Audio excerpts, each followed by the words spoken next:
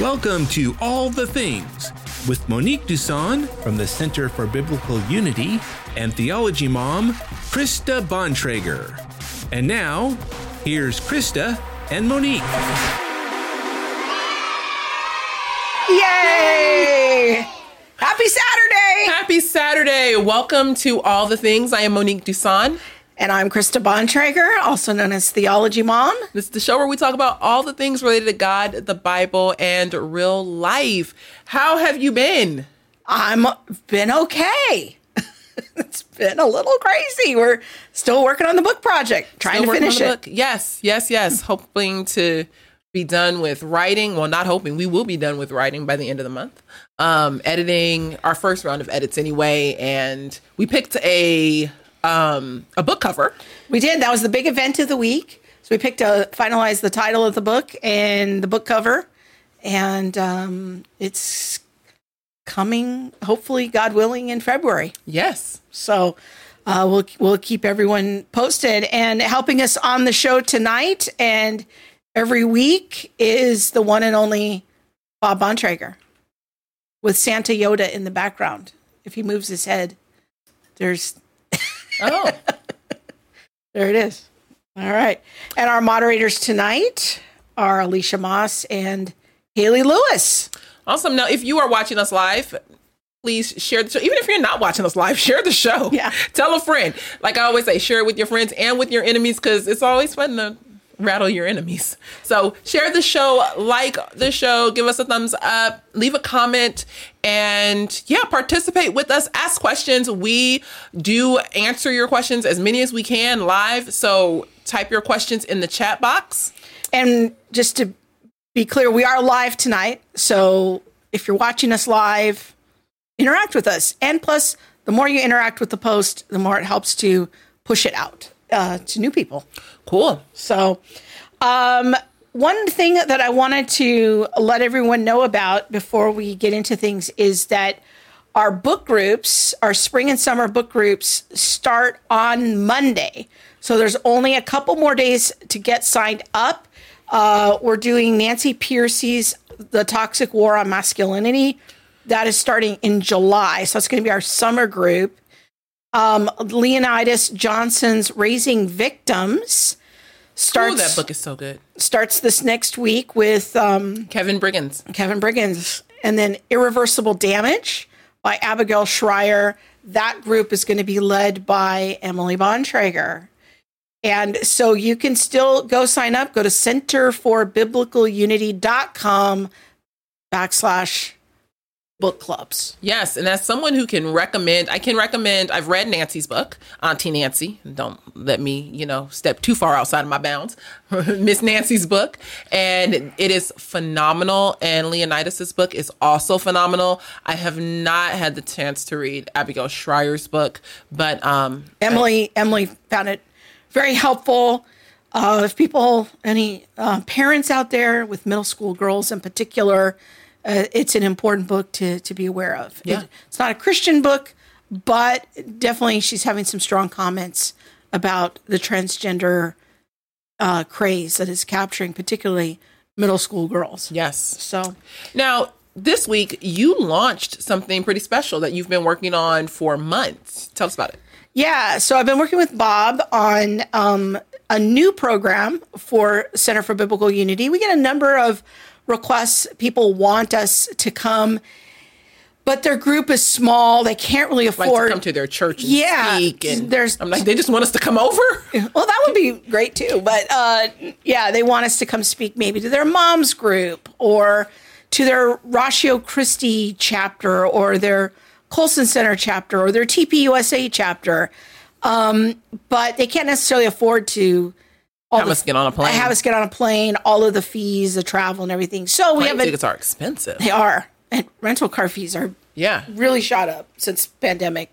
So we have a new program called Virtual Events, where it's just a nominal fee and you will get access to a catalog of video talks that we have done. And then after the group watches the talk, then we will hop on Zoom for some live Q&A with the group on Zoom. Yeah, and you can do it all as like one event. So you get your people together and you watch the video, and then we hop on right after that. And it's a really just a unique way or a unique opportunity to be able to engage with our content and learn. There's trainings, but then there are also, speeches and talks and things like that that we've done as well. So people, if they want to find out more, they can just go to our speaking page, fill out the form, and start the process of virtual events. You can check out our social media. You'll see a little announcement about it with a link there to find out more information. So if you have a mom's group and you've been wanting us to come, or some kind of campus chapter, men's group, whatever it is, smaller group, this might be a good option for you. Awesome. Now, tonight's conversation. Yeah. I'm super excited. All right. We're going to be talking about starting a house church, how to know if it is for you. Before we get into that, we're going to have 1 minute and hear from our friends at Impact 360 about the Propel Camp. It's coming up quick. There are still slots available to send your kid to camp. Here's more information about Propel. I'd always heard in church, like, go and make disciples, and they'd always say that verse, and I'm like, I don't really know what that looks like at all. And then when I got here, they taught me like everything I was curious to know about, like progressive Christianity and how to talk to an atheist and how to go about witnessing to someone without it being overly preachy or insincere, and that helped me so much. It's just been such an awesome week, going through these questions and really diving into them, and not just with me, but other Christians. It's not like an individual thing, it's a together thing. We're really strengthening our relationship with the Lord personally, but also together. We have been given the greatest gift. We have been given life, and Propel has really made me realize once again how important it is to share that gift with the millions of people out there who don't have that gift that's just ripe for the taking. So if you have a high schooler, you want to find out more about Propel, go check out our friends at Impact 360. Awesome. Now, I'm excited about this conversation because honestly, look, okay, this is going to sound wrong. I know we don't participate in partiality and things like that. I know. But y'all, I'm going to go ahead and put it out there. I think my church is honestly the best church on the planet. Like the people, they're real, like, it's just live. Like, it's so high. I love my church. I have been waiting for so long to be in the church that we're at. And I'm so excited to have our, I don't know if we call him a pastor because it's an elder team. Like, I'll ask him because I just call him Brett. But I'm just excited to be able to have this conversation with him because he and the team around him or with him has really created a space where we focus on the word. Like the worship is focused on the word. Our time together is focused on the word.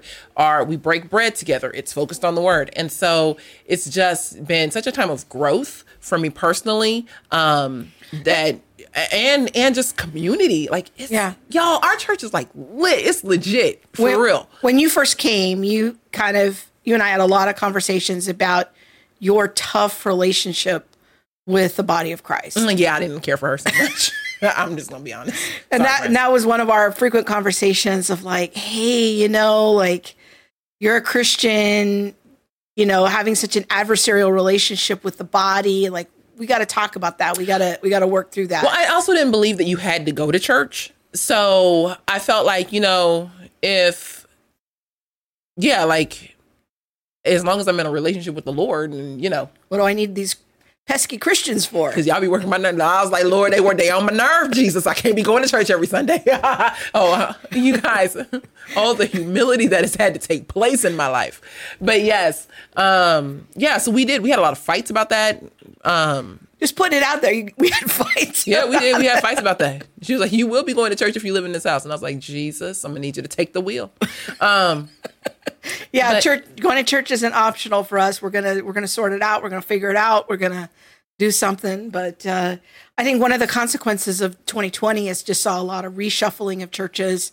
When we're out on the road, we meet a lot of people who left their church in 2020 and following. Some of them suddenly found themselves church homeless. Yeah.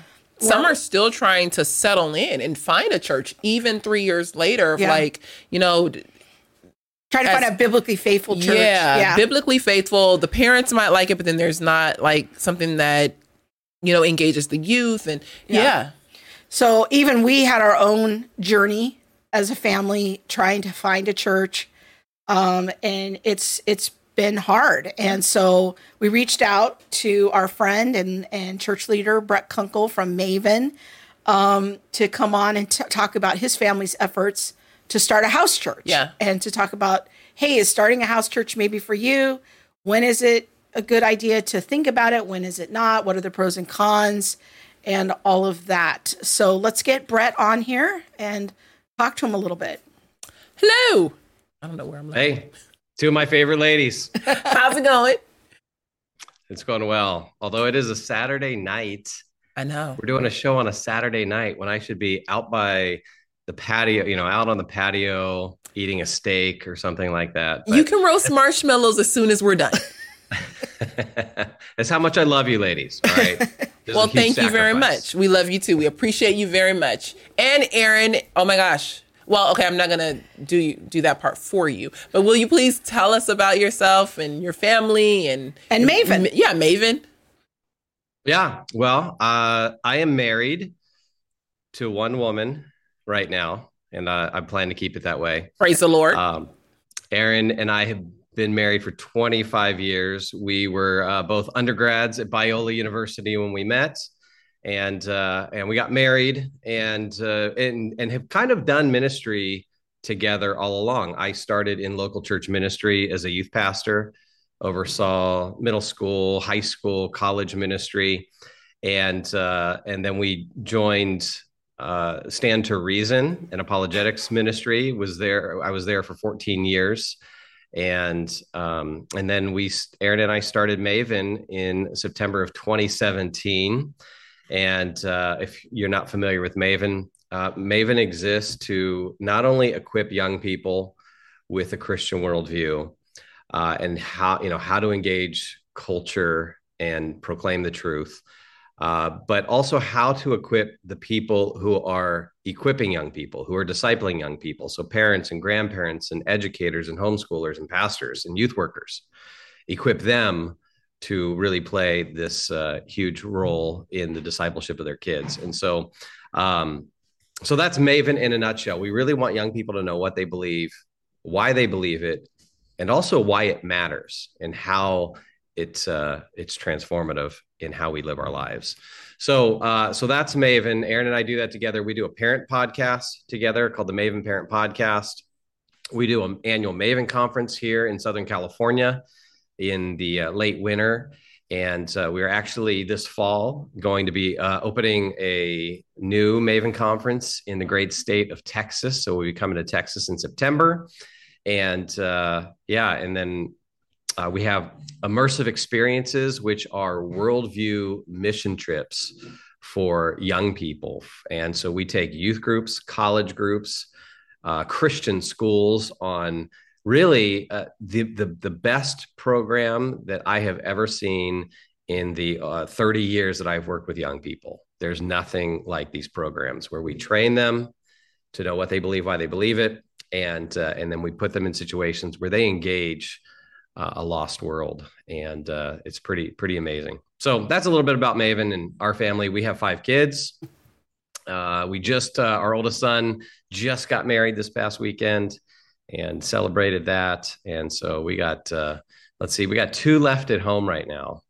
And so I'm just trying to figure out ways that we can get them out of here earlier. And no. It was a beautiful wedding. Yes. It was awesome. And it was a young marriage, which we love.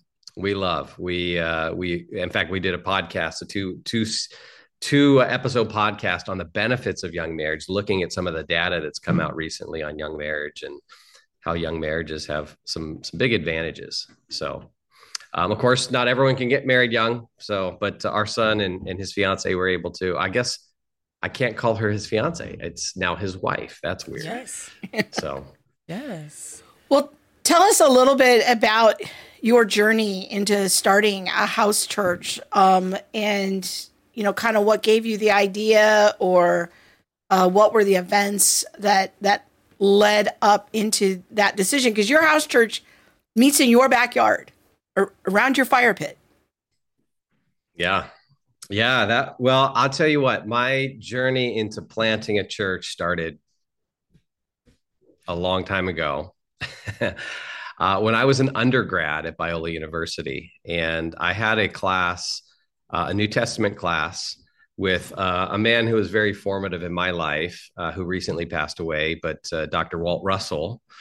He taught New Testament. I took his class, and he lit a fire in me for the church. And I remember him talking about the church in particular ways. He talked about planting churches. He and J.P. Moreland had planted churches together on the East Coast. And that's when this, this spark was kind of lit in my life. And I had always wanted to be part of a church plant, kind of from the get-go, plant a church, kind of build the DNA into it that you think should be part of a local church. And so that's when it started. And I'm going to have Bob put up on the screen real quick, Walt Russell's book, Sustainable Church. Yes. And Walt was formative in my life as well. It's just such a great thing you and I have in common of having, similar mentors. And Walt's church, book, Sustainable Church, Growing Ministry Around the Sheep, Not Just the Shepherds, is a wonderful overview of a lot of the principles that we're going to be talking about tonight when it comes to defining a church, the purpose of a church, and what you want the DNA of a church to look like. Any church, not just a house church, but a local church in general. So go ahead.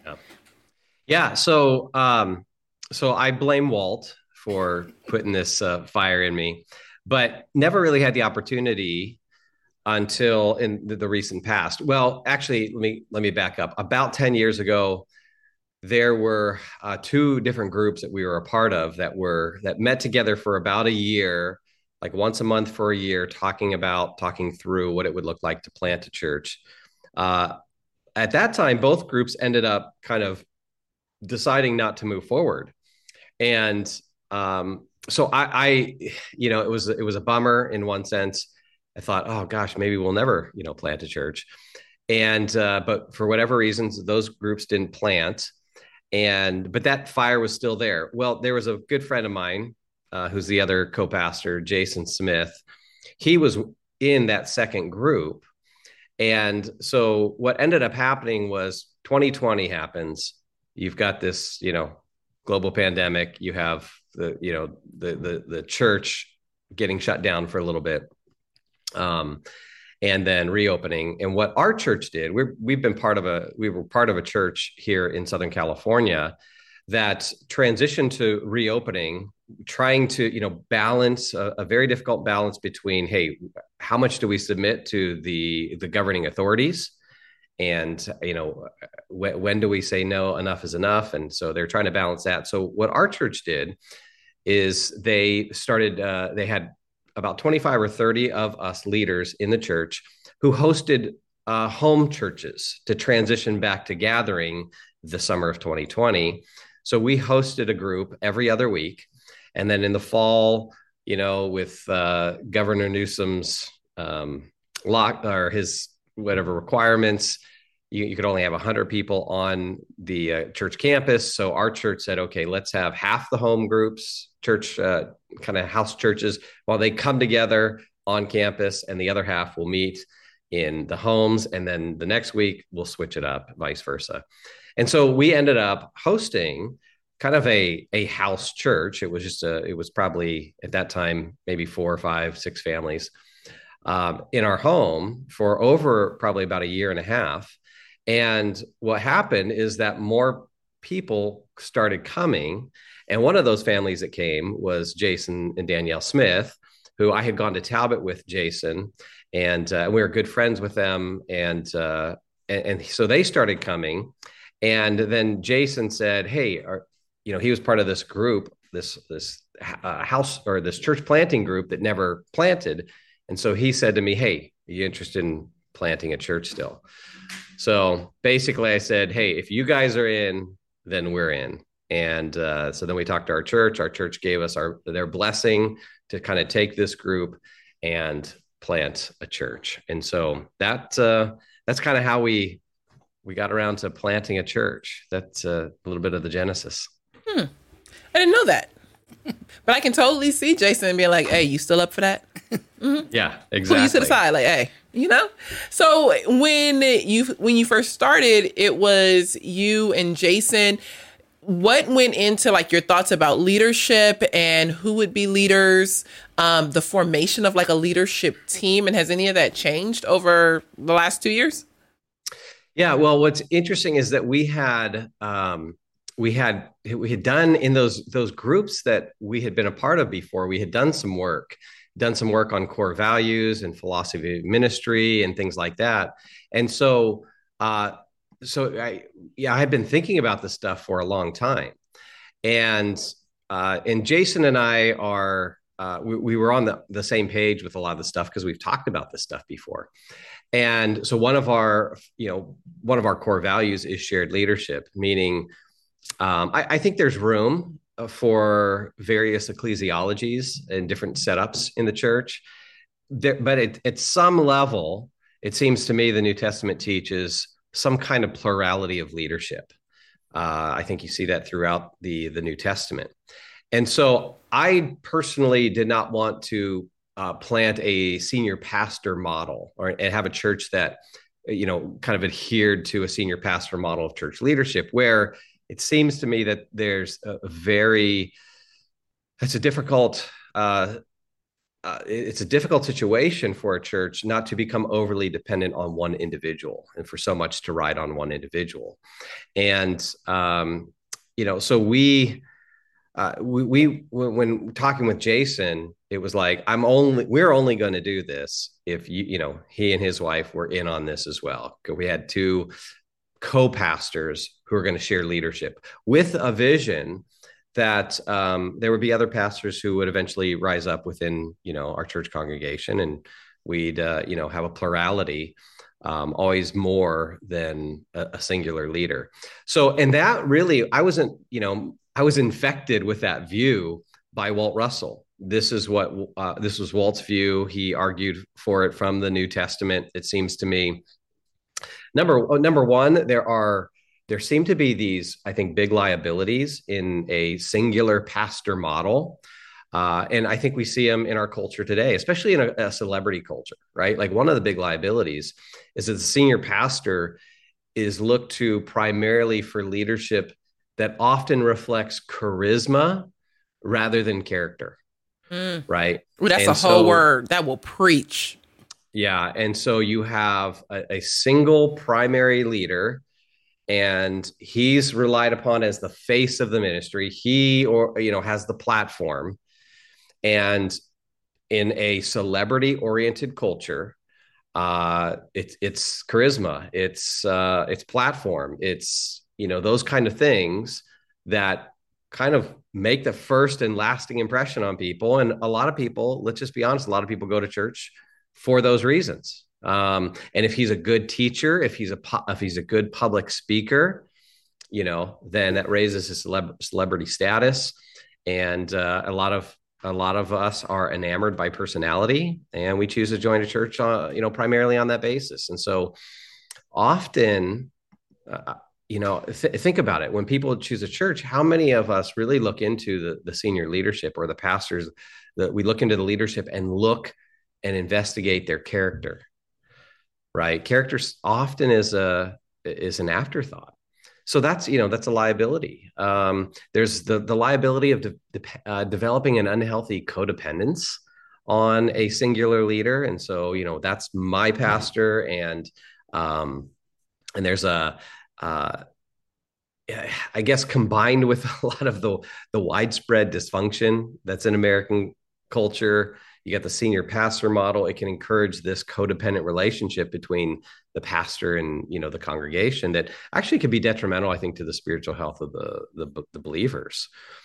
And I think that we also see in that dynamic that there is this idea of, well, I can't question the senior pastor. It's like he's sort of the anointed one, and it can easily, the strong charisma and personality, if he's a strong preacher, strong communicator, storyteller, it's almost like you can't even question what's happening, and it can, in some cases, degenerate into a lack of accountability for character issues.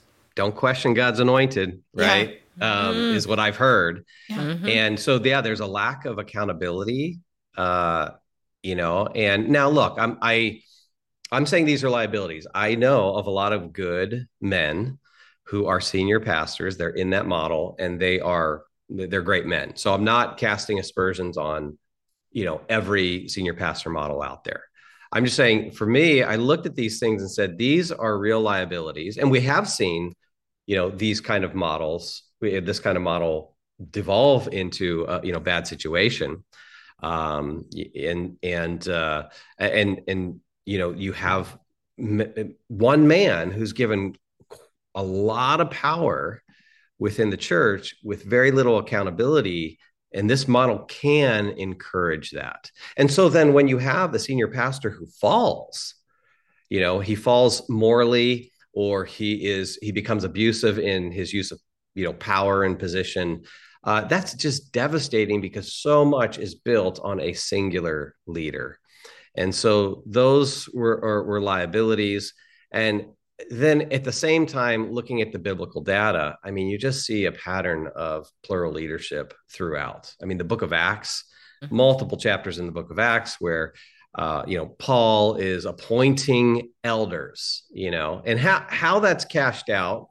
Was it maybe, multiple elders in a single house church, or was it an elder, and the reference is to elders of, different house churches? But there's clearly throughout the book of Acts, I think in the epistles, a constant reference to a plurality of leadership. And so that really informed my view.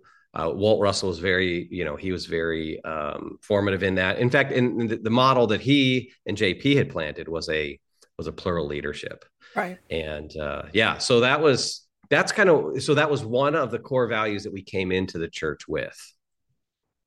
That's good. And you talked briefly there, you mentioned that you had done some thinking about core values in general and what you would want the distinctives to be. Maybe unpack that a little bit more as to your thinking with what you want to see as the key features of a local church, and part of Walt's vision in that.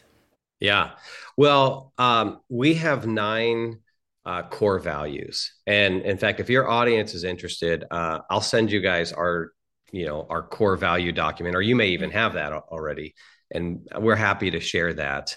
But, our first one is, being missional, and whatever terminology you want to use on that, evangelistic. But the idea is that God has given the New Testament church the mission of blessing all the peoples of the world. This goes back all the way to Genesis 12, the Abrahamic covenant. This is, comes to a culmination in the work of Christ. And then Jesus commissions his disciples after the resurrection to go and make disciples of all the nations.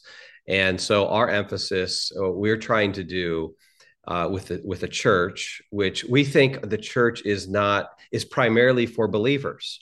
It's to equip believers. And so, the language of the Great Commission is go and make disciples. So we are not trying to be attractional like a lot of churches in terms of emphasis. Doesn't mean we won't do anything that would attract people, that we wouldn't do anything that would attract people, but that's not the emphasis. Our emphasis in terms of evangelism and sharing the gospel is equipping the people in our church to go into the world, go into the marketplace, go into their neighborhoods, and proclaim the gospel, share the gospel, and lead people to Christ. And then, come to our church and be equipped and discipled. And so we want to equip people to proclaim the gospel, of course, graciously, with love and kindness, but also courageously and intelligently. And so that's one of our core values. A second core value we have is being a church planting church. And that's really a significant expression of our being focused on the mission of Jesus, is that we want to plant new churches. And now I'm going to share these core values. We don't have these all dialed in. And I just want people to know we're figuring this out too as we go. We don't know exactly how that's going to work out, but we're trusting the Lord will raise up, leadership in our church that eventually will go out and plant more churches. And we, we are in house church mode now. As we grow, we may have to move into a building. And so we may move out of house church mode, but we do have a view that the size of the church matters in terms of what we want to try and accomplish with some of our other core values. So we don't see the church becoming some, big, huge church. There seems to be a kind of a ceiling in terms of what you can accomplish and the kind of community you can live in together with a certain amount of numbers. So we hope to be raising up leadership to plant new churches, and maybe they start off as house churches as well, and maybe they stay house churches. We're open to all that. But so planting churches is another core value. Sharing leadership, which I already mentioned, that's just a plurality of leaders and multiple pastors. And our focus on finding new pastors and recognizing them in our body is we focus on the character. We look at the requirements that are laid out, that Paul lays out in his epistles, and that's what we focus on. And you find that there's only one skill that Paul talks about. That's the ability to teach. Everything else is a character quality. And so we want to share leadership. We want to disciple believers. That includes kind of what we do on Sunday mornings is a key part of our discipleship. Another core value is renewing the mind. So we see the mind playing a very central role in our spiritual transformation. We want to focus on giftedness. That's another core value, unleashing giftedness, not seeing it as, hey, it's the pastor's job to do ministry, but really it's the pastor's job, Ephesians 4, to equip the saints for the work of ministry. We want to develop rich community, live in community together. We see the New Testament church as family. We want to see that really played out. And so that's living in community together is another core value. And then two more core values is equipping parents as the primary disciplers of their kids, and then engaging the culture. Not only do we have the Great Commission, but we have the Cultural Commission to live out as well. So I know that was a big list there, but those are our 9 core values that really shape what we're trying to do as a church. And I want to ask a follow-up, and then Monique's going to go to a question, but I really want to have you speak to a little bit about how you incorporate kids. That's what my follow-up question was. Okay. So we're on the same page because what we're doing there, I think, is pretty unique in how we keep the kids with us the whole time. Well, actually, I think if you kind of broke it down, like what a Sunday morning can really look like for us, because I think from beginning to end, it's very unique. Like this isn't just someone getting up and, preaching an out of context word and nobody can ask a question and now we got to go home. You know what I mean? Like if you can lay out what it looks like for us, because I think it's unique and I find it extremely helpful. Yeah. Well, I feel like we kind of planted this church in a way that goes against a lot of what I've seen and what I've heard in modern church planting practices. And so I think the way we've done things, probably a lot of modern church planters or church planting organizations would probably look at this and go, yeah, that's kind of off. And, we didn't do what I find to be more of the corporate model where, you do a lot of groundwork beforehand, and then you kind of build, you make yourself known in the community with whether it's mailers or flyers, and you have a place that you are, maybe you're renting a school, and then you do a big grand opening, where you invite people out to come check it out and that kind of thing. Our process was very different, where we said, hey, we've got a group of saints here who want to gather and be a church and plant a new church. And so let's just be the church. Let's just do church together. And we're not going to do any kind of big grand opening. We'll start in our backyard and see where it goes from there.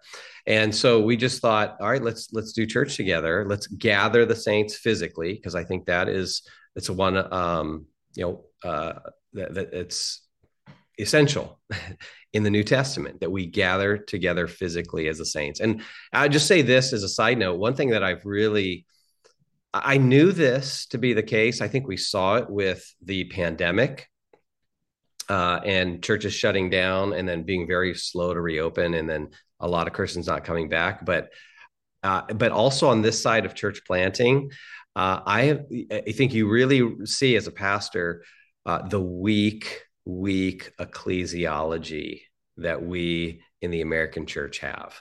A very kind of low view of the church, even if we might not admit that, but we admit it in how we live, and the lack of commitment to the local body and the physical gathering, where you see, and we talk to our people about this, but the very first thing, right, to go when there are other options coming at you, the first thing to go is the church, right? And missing, that Sunday morning gathering. And what we're actually in the middle of is a series on teaching why we do what we do on a Sunday morning gathering, to help continue to build and strengthen the ecclesiology of our church, their view of the church, and therefore their commitment to the church. And so what we do, the very first thing that we do is basically from kind of 10 to 11 in the morning, we gather and everyone brings food, and we just do brunch every week. And everyone really participates. Yep. I want people to know it's not like a typical thing where only 10% of the people are doing the work. Everybody brings something. Now, some people bring homemade things. Some people bring store-bought things, but some people stop at Trader Joe's on the way into church. Yes. But but everyone really, there's a good cultural practice there of we're all going to show up an hour early and we're all going to bring something and hang out. And you guys got, tables and chairs set up in the backyard with easy ups for shade, and we just hang out and talk for an hour. Yeah. And that's done very purposefully. And that's, partly our reading of the New Testament and the way that we see table fellowship elevated. I mean, especially in the book of Acts, right? You have this animosity between the Jews and the Gentiles, that they are not even, they're not allowed to share in food together because of what it represents. Having a meal together represents intimacy. It can represent acceptance. And so we don't think that, we have a kind of a theology of food where we want to share meals together on a regular basis. And what we've seen that do is it creates some really rich fellowship within our body. And frankly, in a very busy American culture, it's hard to gather on a regular basis for meals throughout the week, which we want to encourage that as well. But we know that at least once a week, every Sunday morning, we as a body are going to come together and share table fellowship. We're not just going to eat. It's not just a pragmatic thing. It's not like we don't just view this as, hey, I need to eat so I can survive. No, we see this as a time where we come together, share a meal as a body, and that represents our acceptance of one another. It represents a deep opportunity for fellowship with one another. And so we dedicate that for almost that first hour to it. And we also challenge our people, because it's easy to see that as optional. And so we just, a couple of weeks ago, I did a theology of food in our teaching to really help our people see, why do we make sure that we share a meal every Sunday? And this is why it's important for you not to show up at 10:45 or 11 o'clock when we start the formal part of our service, but to be there at 10 o'clock so that we can have that time together. And so that's the very first thing we do is we share a meal. Like you guys said, everyone contributes to it. Everyone brings, they bring something, and we've just gotten into the habit of it.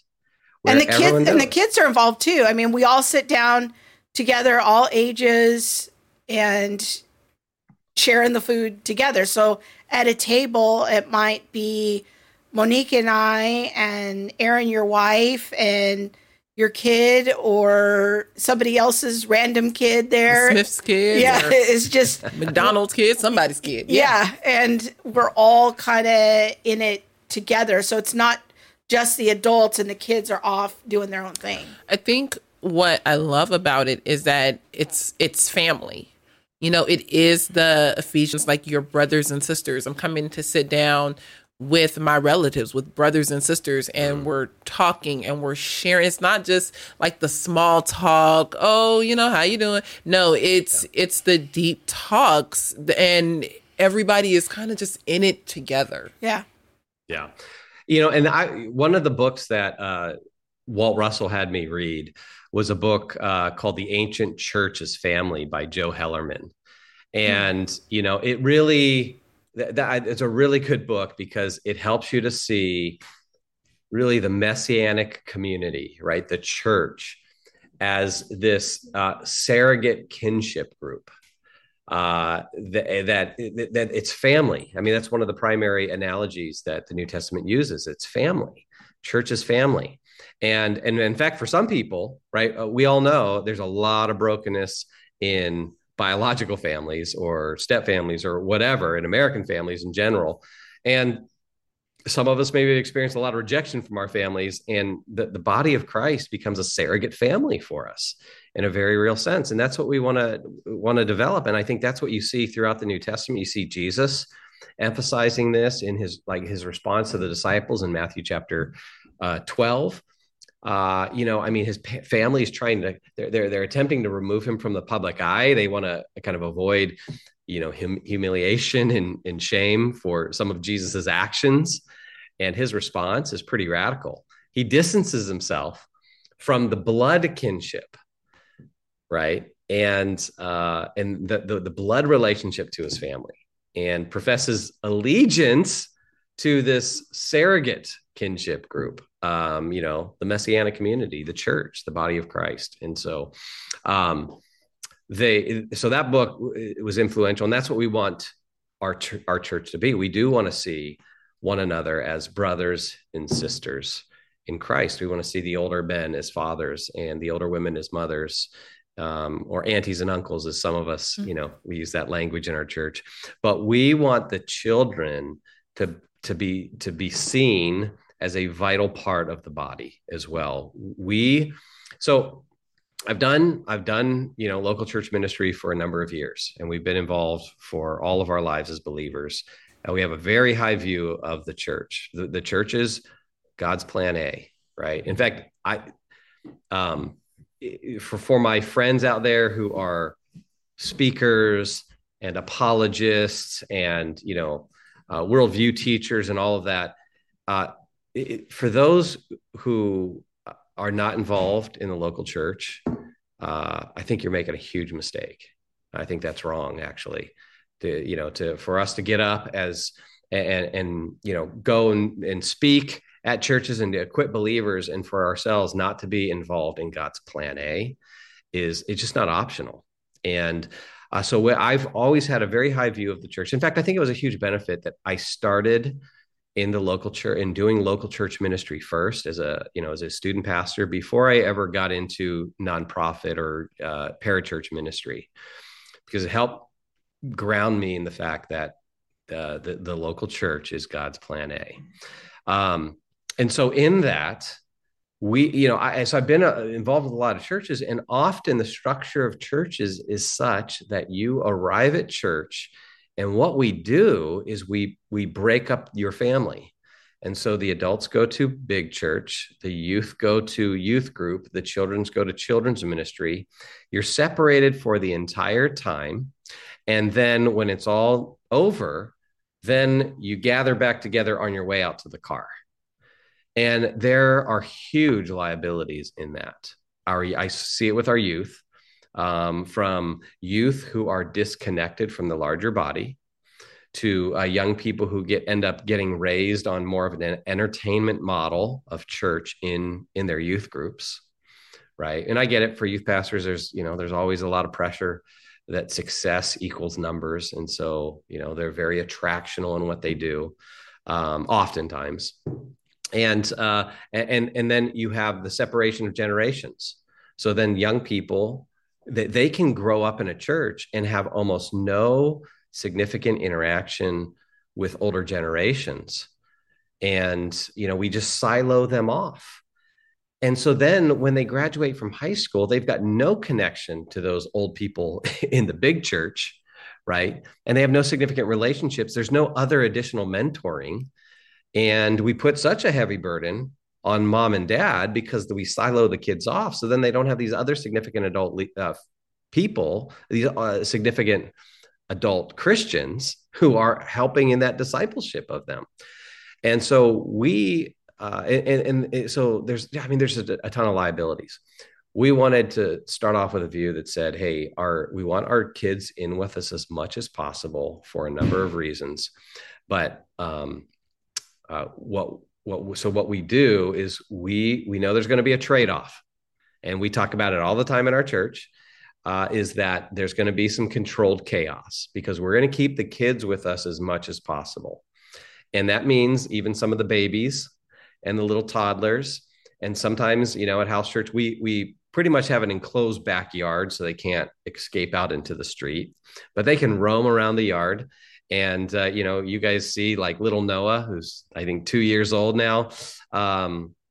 He'll wander right up in the middle of teaching. I'll be teaching and he'll just wander right up to me and just, stare at me. And, and we have a good laugh on that, but we see such value in him growing up in that context because we want him to be worshiping with the other adults. We want him to experience worship through song and music. We want him to see us teaching and engaging God's word. We want him to be, at this point of his life, a participant by watching like communion and that we do communion every week, that we close with the doxology and all of that. We want the kids to feel like they are just as much a part of that and that they are an important part. They're not the church of tomorrow, but they are an important part of the church today.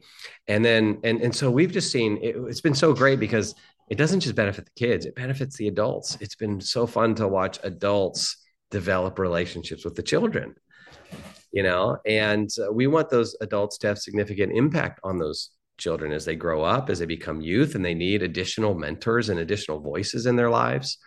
And so we're okay with some of that controlled chaos.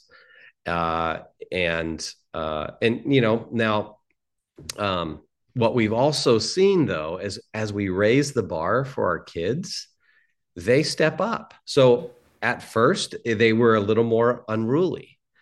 But as they've learned, as they've been in this culture where adults are raising the bar of expectations for them, I've noticed they sit and listen more intently. They're not as unruly. In fact, we are very purposeful in engaging them during the teaching time. So almost every Sunday morning, Jason and I, when we prepare to preach, we are thinking of different questions for the kids that are just going to be for the kids. And we'll often say, okay, for the 12 and unders, this question's for you. We don't want the adults talking, and the kids will engage.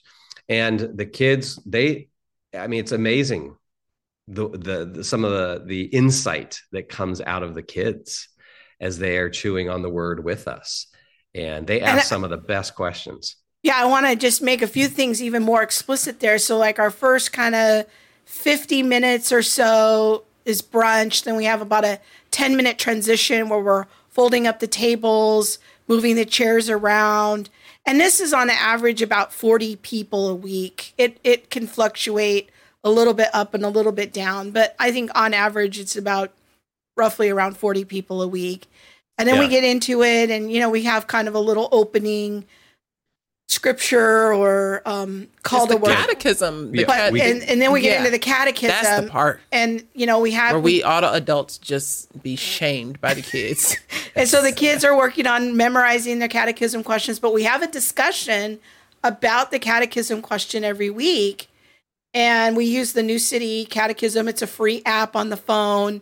And we put it up on the screen, but we're all in it. It's not like, well, only kids are learning the catechism. It's everybody. And we have an opportunity for the kids to recite their catechism answers. The opportunity is for the kids and the adults to recite the catechism question and answer, but only the kids are really like, just, I don't know. We are challenged as adults. We don't have to, we need to step up our game. And then that's one of those aspects where the young people, they challenge us as well, and they model for us.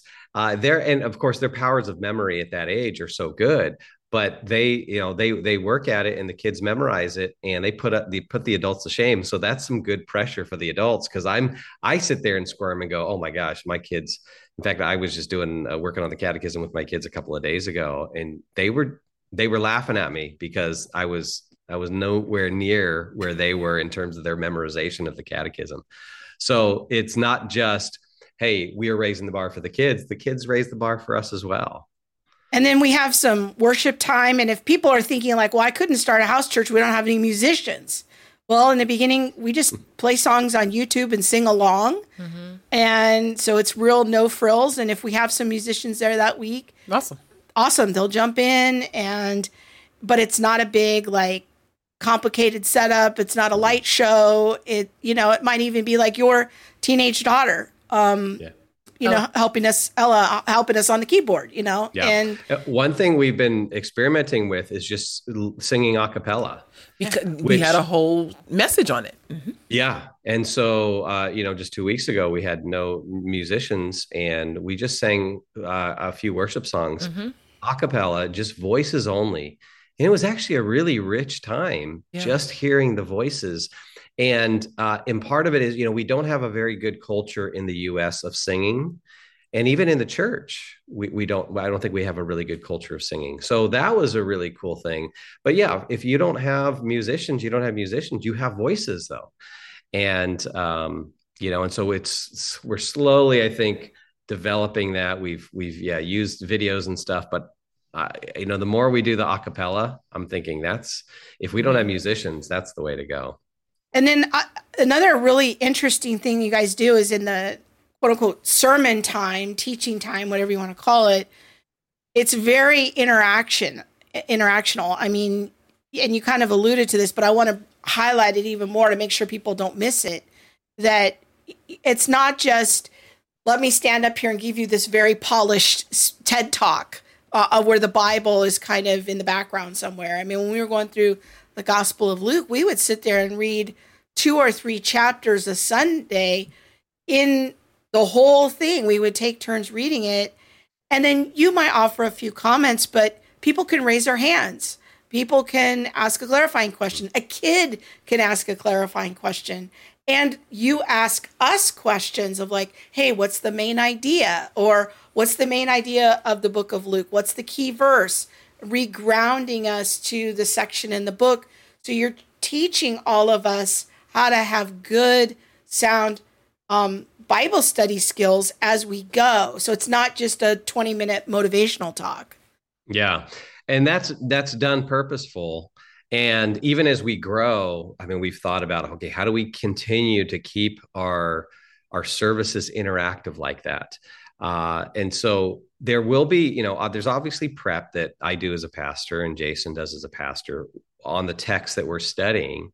But we also, like you said, want to help teach our people to do exegesis well and do biblical interpretation well. We want them to engage with the text and not just kind of take what I've maybe regurgitated for them in 3 points or something like that. And so when we are going through a text of scripture, which will usually take a good chunk, and we went through the book of Luke fast to try and get an overview. So we do 2 chapters a week, but when we went through the book of Acts, it was like one chapter a week. Yeah. But the first thing we do is we have a public reading of scripture where, and we encourage our people to bring physical Bibles, even, and not just using Bibles on their phones, but physical Bibles. And we read through that chapter together out loud first. And so when we're reading, some of those chapters in Luke, I mean, we're dedicating 15 or 20 minutes to reading through that. And then we spend time, getting observations. What are people noticing in the text? And through that process, trying to get them to attend to the text. Because here's what a lot of people do. They read the text and then they look up. And then they just, their thoughts come off their head. Oh, well, I heard this and, this and this. And we're constantly trying to say, okay, where in the text did you see that? Yeah. Okay, you said, you had this observation. What gave you that observation? Or even someone points to a text and says, well, this is what it seems to be saying, or this is what I noticed. And it's like, well, why, why do you think he's saying that here? Do you think he could mean this? And we just really want the body engaged with the biblical text. And then we'll do some teaching as well, but it's very interactive. We want people chewing on scripture, and because we have a high view of people. And we want people in God's word. We know that engaging with God's word yourself is a primary spiritual discipline. And sometimes our teaching can hinder that. In fact, sometimes our teaching and our teachers can get in the way of the biblical text.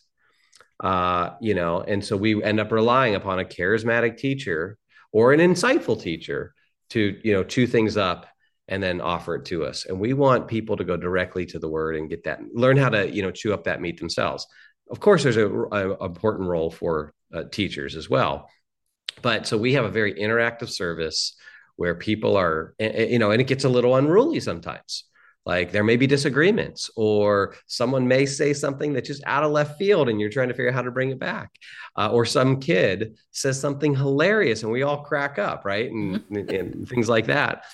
Or people will ask questions that I, as the teacher, I don't know the answer to that. That's one of the humbling things about this as a teacher, as a pastor, is that any given Sunday, there's a question that someone might ask about the text, and it's like a really good question, and I haven't thought about that, or that wasn't part of my prep, or I just don't know the answer. And so there have been plenty of times on a Sunday morning, Jason and I have said, gosh, great question. I don't know. Let's do some homework on that this week. And so it just for us as pastors, it keeps us humble as well, to have this kind of interactive service. But we really all get to chew on the word. It isn't just, hey, the pastor chewed on the word and processed it, and then now he's given to us this week. We're all kind of doing that. And again, I just want to highlight the kids are a huge part of that too. Yeah. I love that part of our time together, just digging into the word and being able to read the word together, read the word out loud, and being able to dialogue back and forth and ask questions and, hear other people's comments on it and just sit and learn as well. So I was going to just mention, just to round out the conversation about how our service looks. The final movement is the Lord's Supper, which is something that we do every week. And then we have the doxology at the end. And a different person or couple will kind of lead the meditation on the Lord's Supper and read the scripture for that. And then we're kind of done. And then we fold up the chairs and the easy ups and clean things up. And we're ready to hit the road. But we shared meals together for Holy Week. We did some special things for Holy Week and for right before Christmas. And there's just trying to help us learn the rhythm of the Christian calendar. Yeah. One thing I was going to mention is just even after the service. So typically now our services kind of go from with the meal 10 o'clock until about 12:15, 12:30. Yeah. And then people linger. Yes. And that we just fellowship afterwards. And oftentimes people aren't leaving until 1:30. I love the linger. And I know I do too. And that's when, some really good fellowship happens. You'll see, maybe people talking about something deep, and then they stop and they pray for each other. And there's just continuing, fellowship and family time that's happening. But if you think, you show up at 10 o'clock and you're there till 11, 12, 1, 1:30, you're there for 3.5 hours. And that's very different than a lot of modern churches, where it's like an hour service, hour 15 service. And then, you're in and then you're out and that's it. And oftentimes, I mean, the quantity of time makes a difference. Yeah. And so our church has really come to really set aside that whole Sunday morning for worship and fellowship and, all that good stuff. And then we, like you said, I think another big part is we try to get other people, like through the interaction, people are getting involved, but also through leading communion. And there's an instruction. So for those who are worried about, oversight from the pastors, there's instruction on how we think the communion should go. But it's been so rich to have different families week to week to week share their insights before we partake in communion together.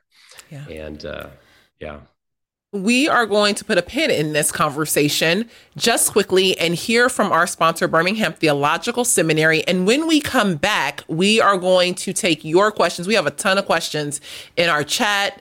I haven't seen the chat on Facebook, but there's a ton I know on YouTube. So we're going to come back, take your questions, and then we are going to round out our conversation with Brett Kunkel.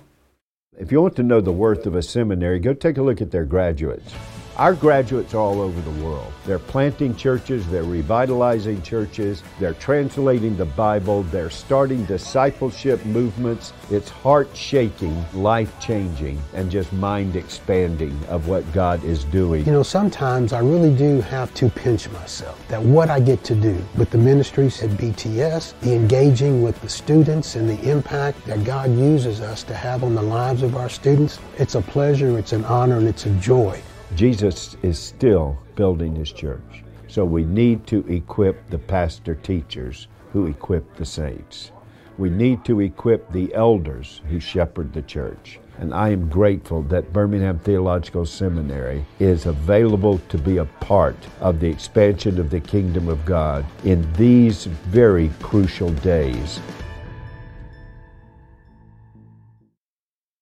If you are interested in a very good seminary, check out Birmingham Theological Seminary. That's where Krista and I both attend. It is small class sizes, very affordable, and they are biblically solid. Yep. Okay, let's go to YouTube. Pam is asking a question about how do you deal with issues that happen in small churches where everyone is up in everyone's business in dysfunctional ways? Do you have any thoughts about that? Question. Yeah, that is one of the reasons why I think a lot of people hesitate to plug into a house church, because there is this, there's just a closeness and a level of accountability as well that is just part of the nature of a smaller group. Here, a couple things to say. I think number one, I think we need to constantly critique our American culture. And when we look at, I think, American culture through the lens of Scripture, what we discover is that American culture is overly individualistic. We actually want too much space from one another. We're not involved in each other's lives enough. And so there's huge liabilities to the over individualism of American culture. And in fact, Walt Russell talks about this in his book, Playing with Fire. He talks about kind of the Western model. And what we see in Scripture is in Paul's letters and throughout the Old New Testament, such an emphasis on unity. In fact, an emphasis on unity where you set aside your rights. Paul's discussion about Christian liberty in Romans 14, right, for the sake of the body, that's just throughout Paul's letters.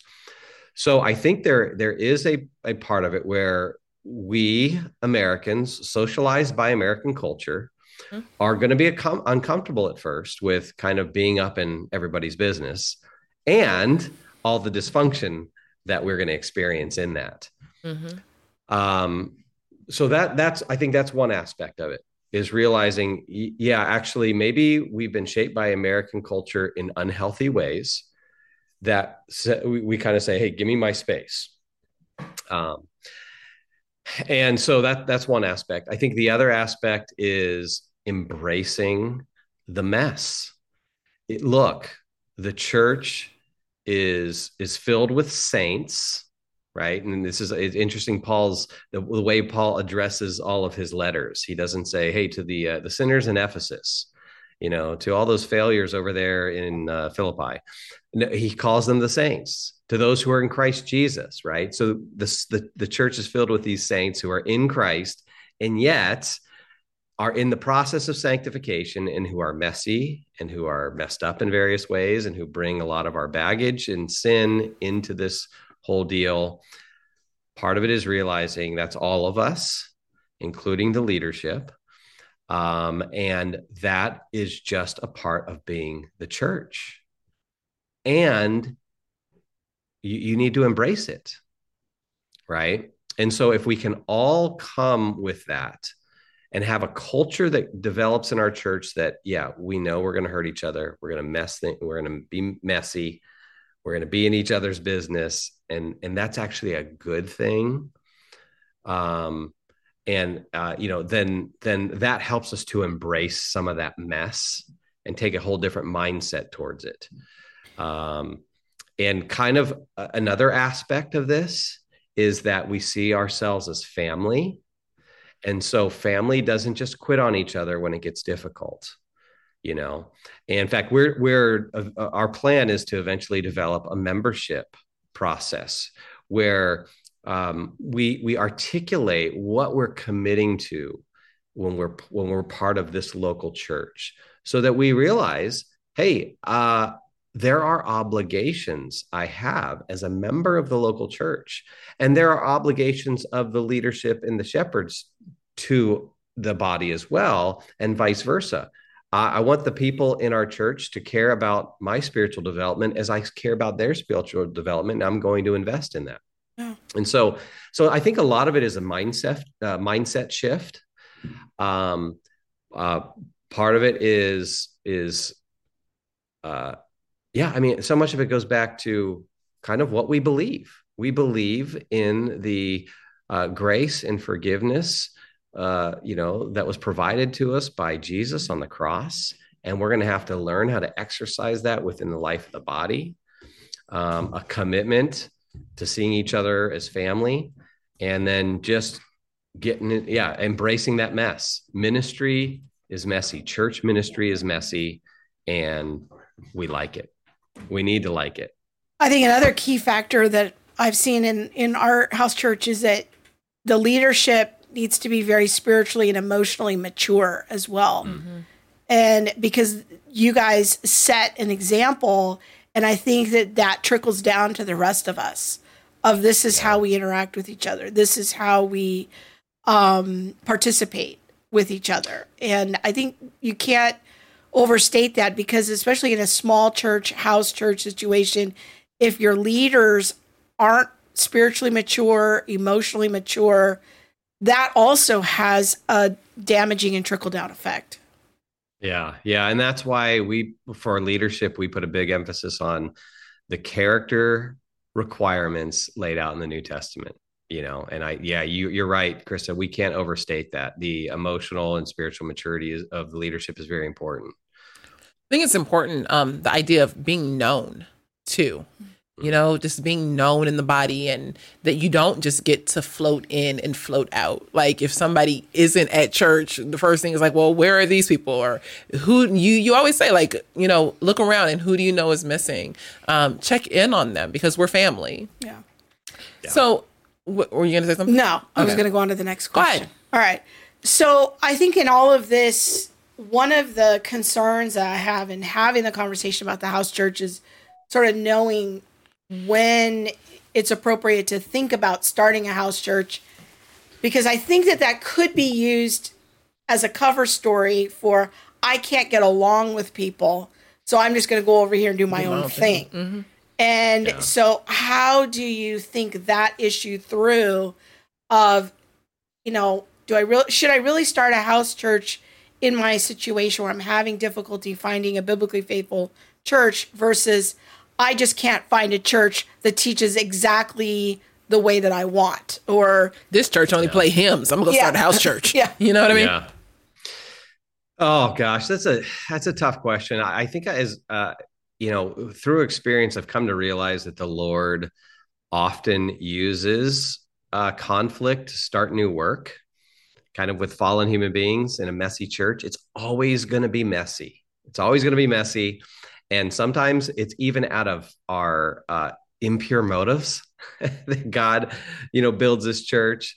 We see this even in the New Testament with some of the things that, that Paul talks about and some of the conflict there. I mean, if you read through the book of Acts and the epistles, I mean, you're going to get a clear picture that, hey, there was conflict from the beginning. So it's going to be a mess from the beginning. I think ideally what you want to do is you want to get a clear vision of what the church is. You want to develop your ecclesiology, your theology of the church. And I think that's been a driver for me. It's like, what is the church? What should the church be? What should be the values of the church? What should we be doing here in the church? And as you hone that and develop that, and if you can plant out of those motives saying, hey, and I think that was a big motive for us. We could have stayed at our past church here in Southern California. We could have stayed there for years and years and years. We had already been there for 12 years. Very comfortable place to be. Love the pastors there. Had tons of good friends. But it was our conviction to leave kind of that comfort.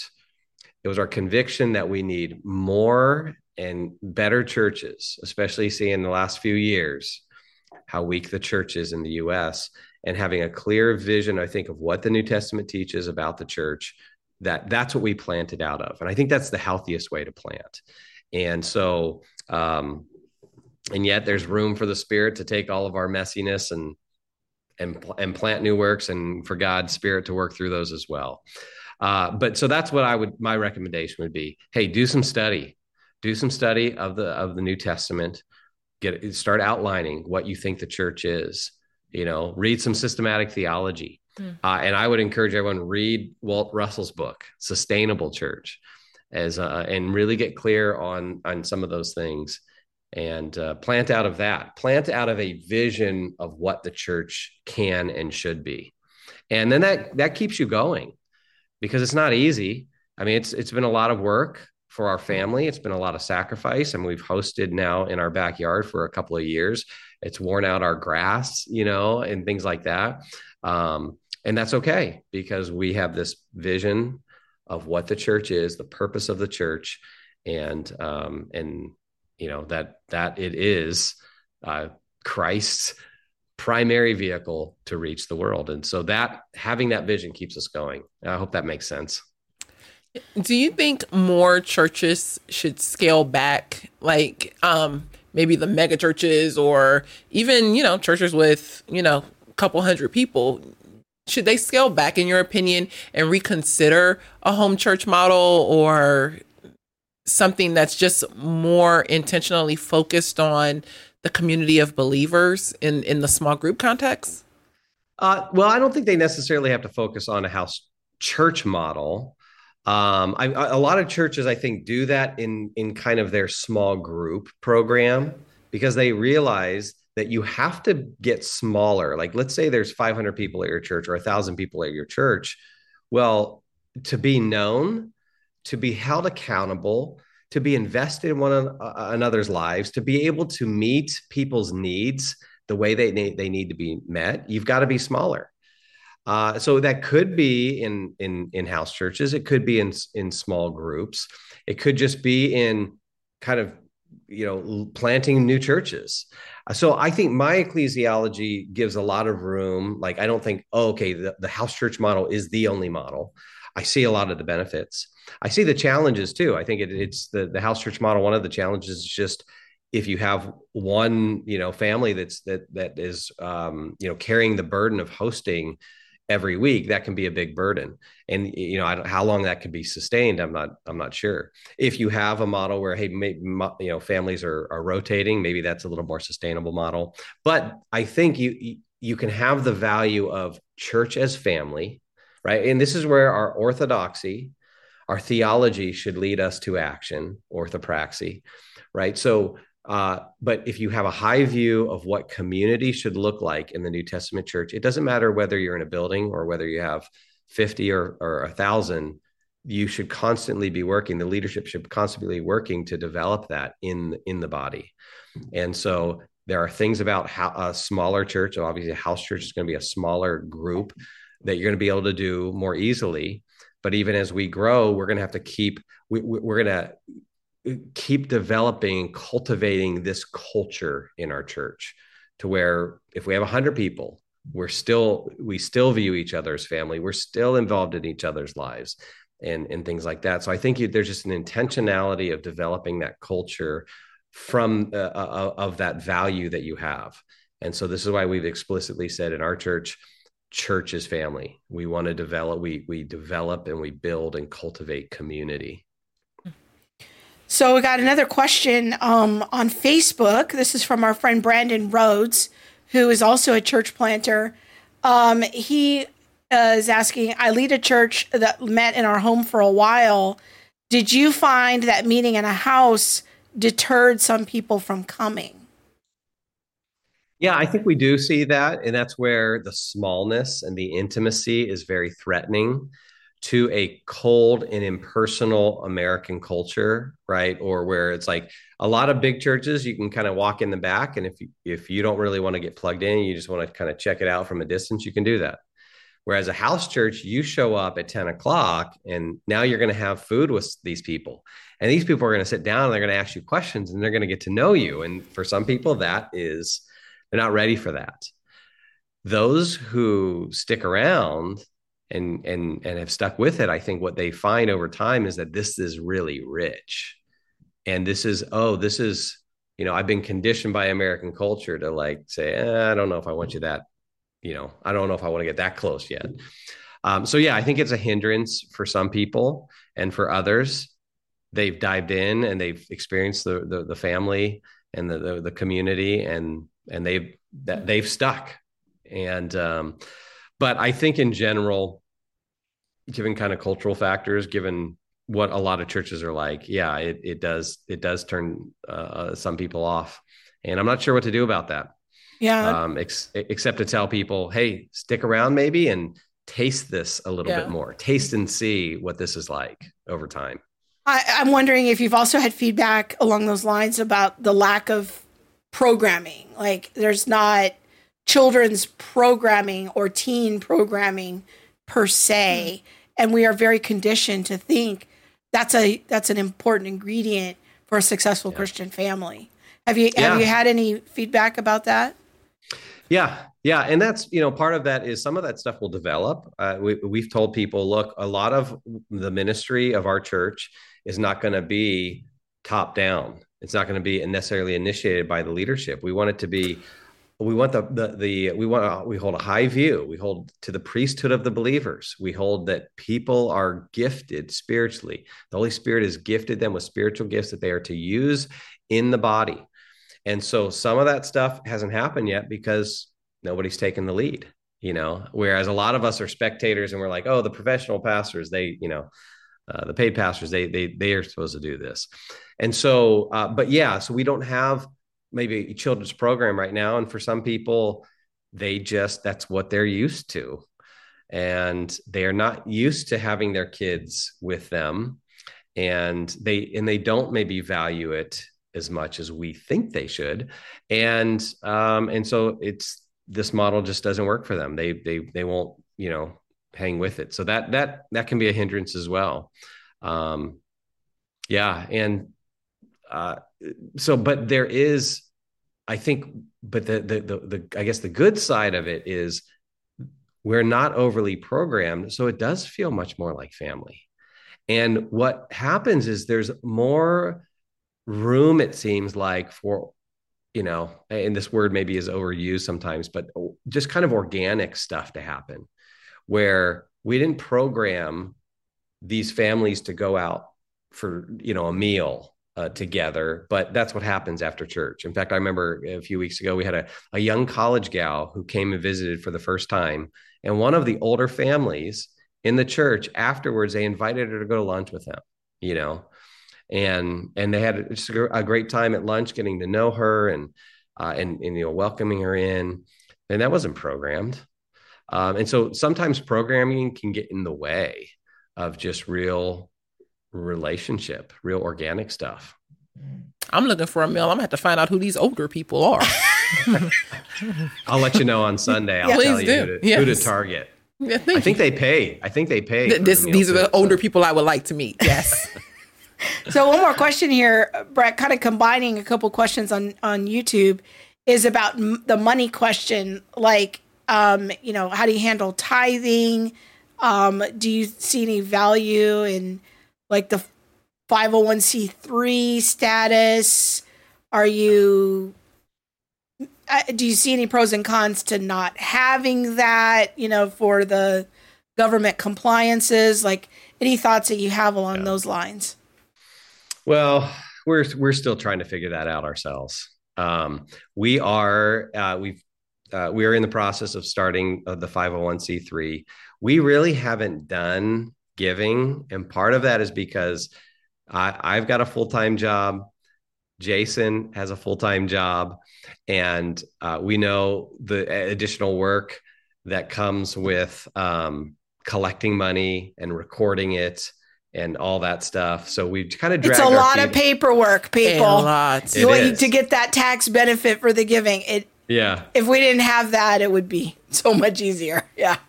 Yeah. So we're in the process of starting to move that way, but we've just dragged our feet on it. Instead, what we've done is we have presented needs to the body when they've come up, and we've said, hey, respond. And so, gosh, we had a young gal in our group who in our church, she wanted to go to Summit Ministries, a 2-week worldview training conference, but she needed money not only for the trip or the conference, but also the travel. And then she was going to have to take 2 weeks off of work, and she's living on her own as a 19-year-old. And so we ended up raising money for her to help her pay her rent, so she'd go for this 2 weeks of training. And our body just responded and gave several $1,000s to help equip her. And so that's what we've done. And there wasn't a tax benefit for us, but people were giving out of their cheerful hearts, out of their generosity. And so, I think we're going to move towards, some giving, so that there's some things that we'll be able to do as we continue to grow. I mean, we have about 60 people who are involved in our church. Like you said, probably every Sunday we average like 40-ish. But if we continue to grow, we're obviously not going to turn people away, but we're going to have to figure out, some things to do in terms of location and stuff like that. And so we might have to rent a place, so we're working through all that. But it's been nice for the first kind of year and a half of this church plant, not having to collect money and just saying, hey, give to the work of the Lord as we see it coming up. And we know that our people are also giving to nonprofits and parachurch work and other works. So, our view is, the New Testament principle is, giving cheerfully and generously. So we're in the middle of figuring that out. Yeah, that was a really good response. It was the first time that I had ever seen a give like that, because normally, like, you go to a fund and we see if we have any money in the fund and all of those things. And just, I mean, even if this girl wasn't who she was, like, she's dearly loved and everyone wanted to step up and support her. But I can even say from even my own experience, we haven't made this public on the show, but I recently moved. And the church did a housewarming thing for me, and I wasn't even there. And then they came over and set up my apartment, put together your furniture, I wasn't even home. You know what I mean? And so it's really the camaraderie isn't even the right word. It is really the family. We're gonna support each other as family, and that's what we're gonna do. Yeah. Well, Brett, tell people how they can stay in contact with you at Maven and find out more about what you and Aaron are doing there. Yeah, well, you can go to our website, which is maventruth.com. And if you scroll to the bottom, you can sign up for our email newsletter, which is a resource newsletter where we try to equip young people and the people who are discipling young people with a Christian worldview, and all kinds of resources we have. We have a YouTube channel where we post our video podcast. You can look at any podcast platform and find the Maven Parent Podcast. And so you can connect with us that way. And I would say if there's anybody in Southern California, Orange County area who want to come check out our church, we've had plenty of people come visit and see what we're doing and even become part of it. So if people are interested in that, our church is open. I would tell them maybe to just shoot you guys a message. Yeah. And then we'll get in touch with them and love to have them come visit our church. Yes. Well, thanks, Brett. Thanks for doing this. You know what? Yeah. There was a comment on the YouTube stream. We don't have to pull it up. I just want to address it because someone said it would make it hard to go underground if the church needed to because of a 501c3 status. And I'm not sure who the person is, but it just flashed before my eyes. And I just wanted to address that because I believe Brett would be of same heart, but you can answer that. But I know for us here at the Center for Biblical Unity, I mean, if the government ever required anything of us that was unbiblical, unethical, something that, we couldn't, stand by and support. And I mean, it's not the most optimal situation, but we would let it go quickly. The 501c3. Yeah, we will let the 501c3 go because there's nothing more important than upholding the word of God and being in alignment with what he says. And so we just want to make that clear. We've said that before on our podcast, but I just want to really make it clear that the work of the ministry will go forward regardless of the tax exempt status. Yeah, that's our view. And we've actually had this conversation with some people in our congregation, like, hey, what if the government shuts us down again? There's some other pandemic or emergency, and they say, church is not essential. And they're going to strip us of our 501c3 status. And said, that's it. We're done with the 501c3 status. There it is. It's not essential to being a church. We haven't had one for the first year and a half. I think there's some good things of where civil government is trying to promote something that's healthy for the culture, like churches. And so that's why I think 501c3 status is a good thing, where it tries to promote the health of these institutions, which are good for the larger culture. But as we shift and we become more secular and more hostile to the Christian faith, there may be a time where, we just have to walk away from that and say, we don't need the 501c3 status to be the church, and we'll continue to do what we do. And so that's just a